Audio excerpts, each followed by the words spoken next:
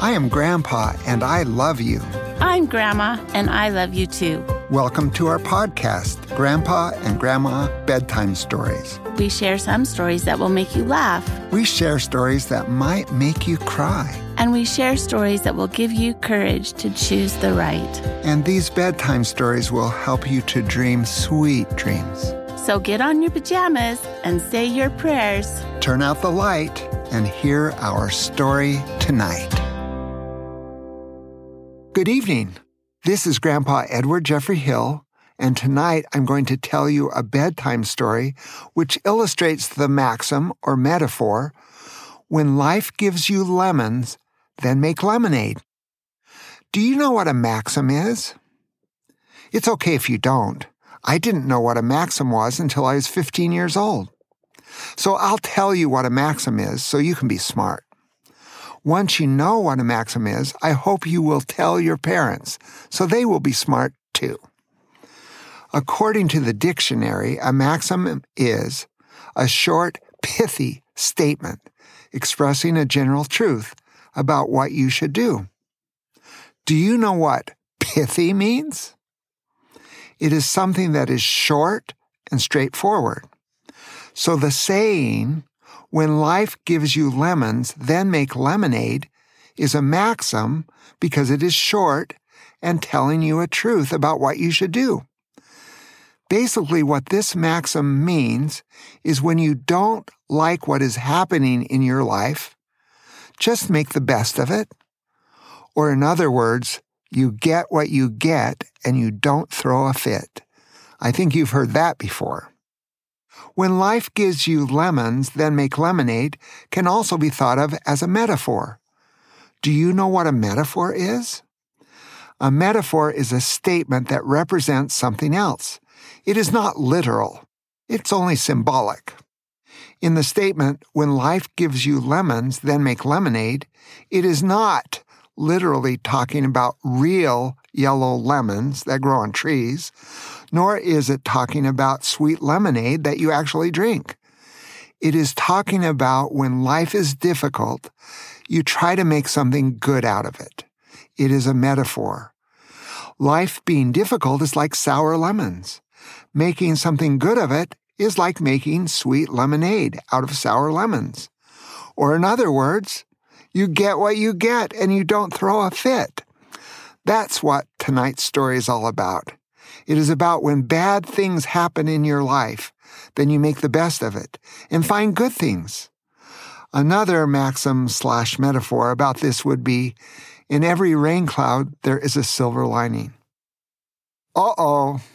I can hear Grandma from the other room saying, "Enough with this literature lesson. Get on with the story.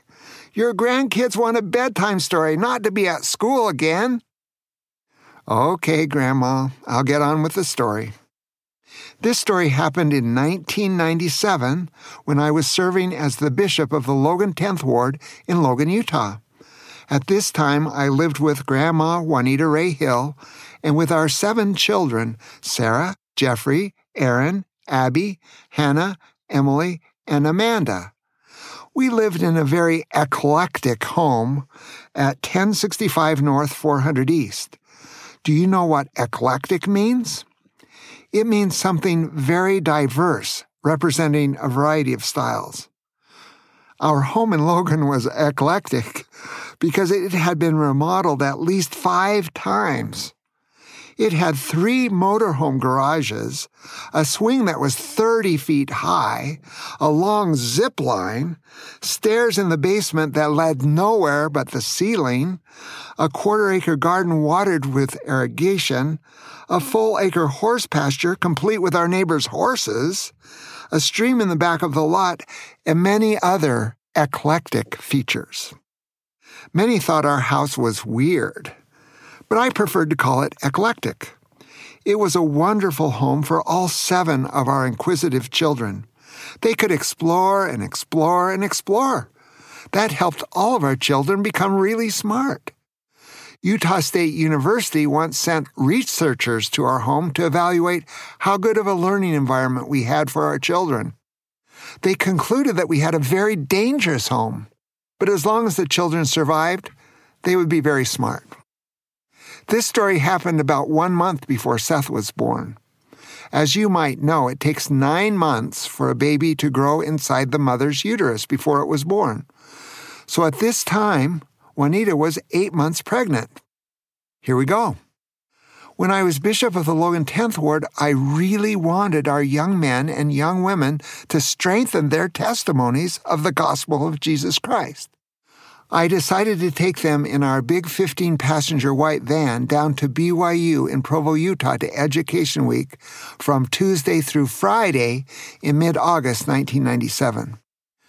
Juanita asked me, "Are you sure you want to do that?" I wondered why she wondered if I should do that. Of course I should.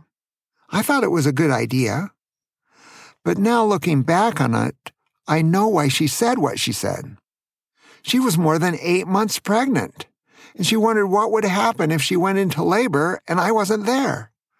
And if she went into labor, she wondered how she could even contact me because this was before smartphones and even before we had a cell phone.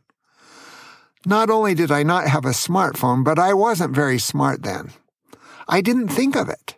And Juanita didn't just tell me straight out that it was dumb to go 3 hours away with a wife who was 8 months pregnant. Sometimes it's better to just say things instead of hinting around at things. So in response to her question, "Are you sure you want to do that?" I just said, "Yes, I am sure it's a really good idea for these young men and young women." So late on a Monday afternoon, 11 young people and I headed to Genola, Utah. We arrived at about 9 p.m. at the home of Melvin and Sonia Ray. They were Juanita's brother and sister-in-law and very nice to us. They lived in a large home that had a very large basement bomb shelter. It had 18-inch concrete walls all around it, so you could be safe in case of any disaster. They said they were very happy to have us, and they treated us like royalty. We felt like we were kings and queens, princes and princesses. They had dinner for us when we arrived, and they made hot breakfast for us every morning. They had stuff for us to make sandwiches to eat while we were at Education Week. They even had a big pot of something for dinner every night.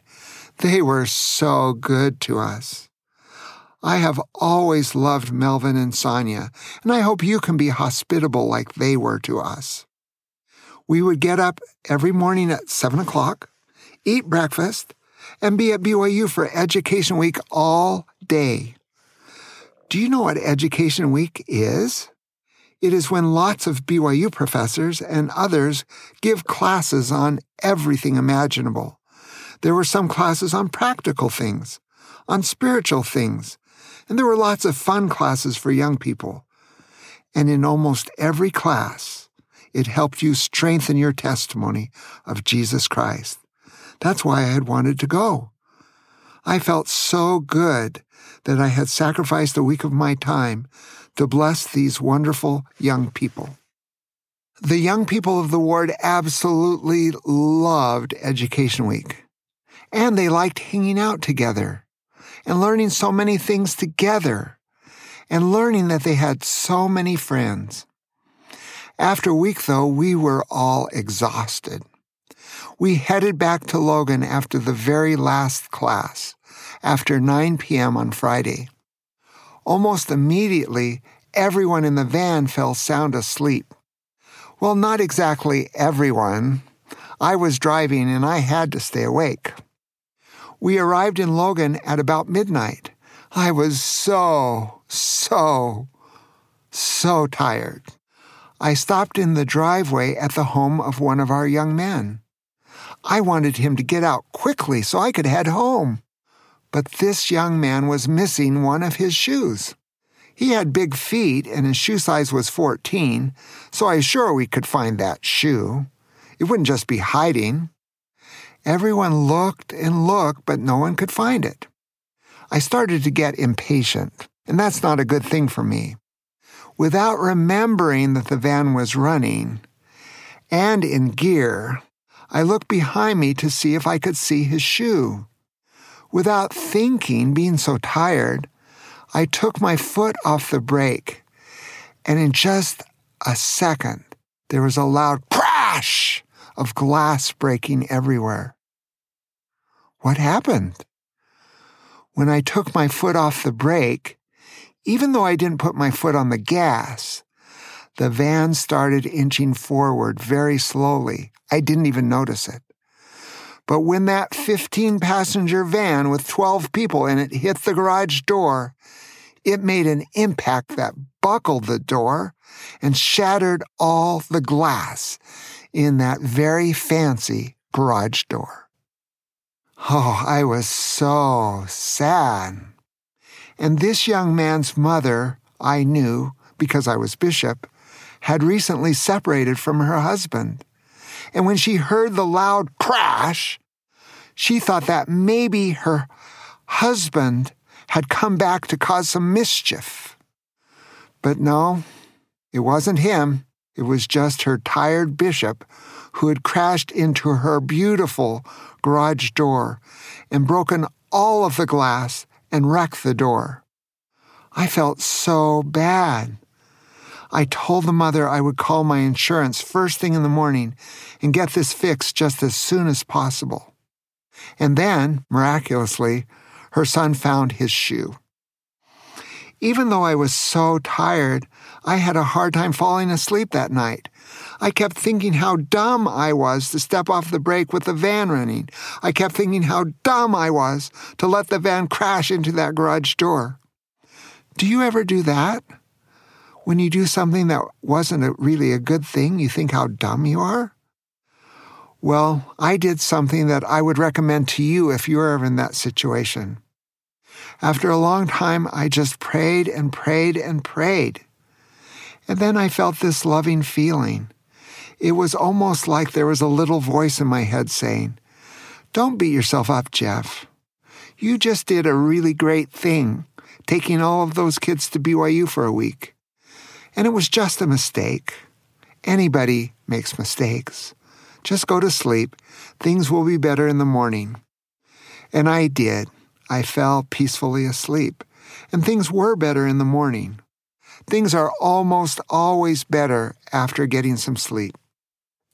In the morning, I called the insurance company, and when I told them what had happened, the person on the phone just laughed. That made me a little sad.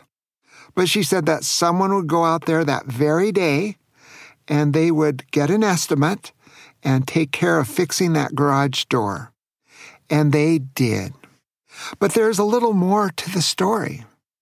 A couple of months later at church on Fast Sunday, the mother of the young man whose garage door I destroyed stood up and walked to the pulpit to bear her testimony. As bishop, I was sitting on the stand at the front of the congregation, and I wondered what she might say. Sometimes people say strange things at Fast and Testimony meeting.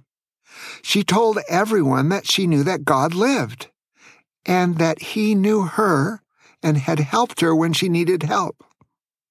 She said that because she had been so sad and because of everything going on in her life, she was not going to have much for Christmas. They just didn't have enough money for Christmas presents, and she was sad that her children would be sad.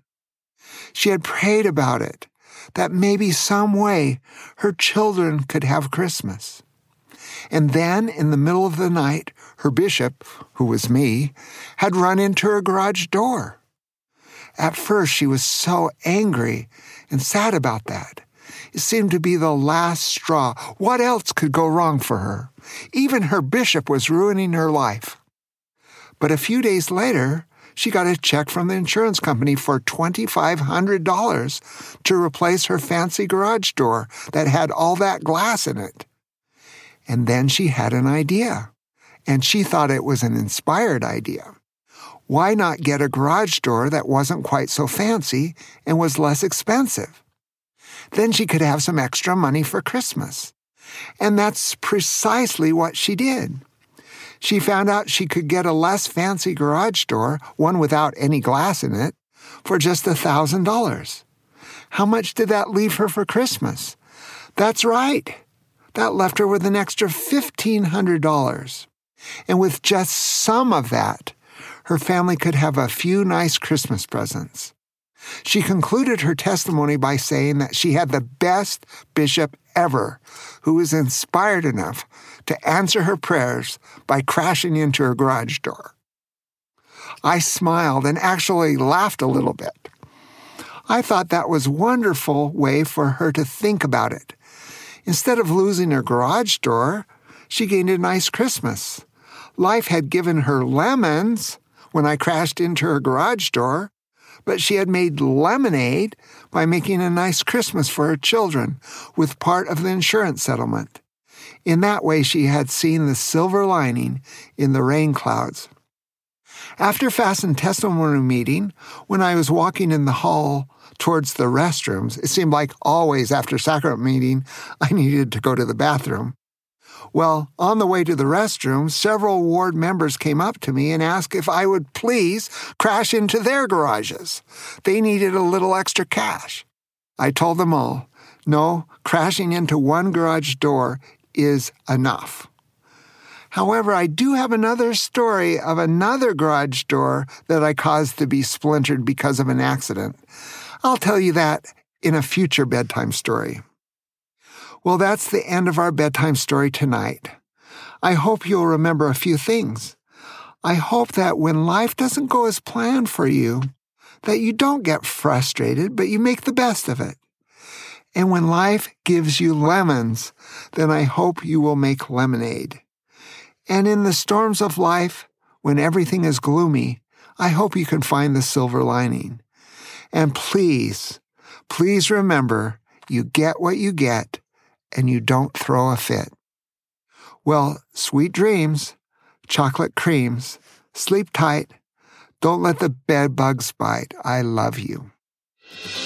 We hope you enjoyed tonight's bedtime story. We hope you felt our love for you. And we hope you will have sweet dreams tonight. We love you so much.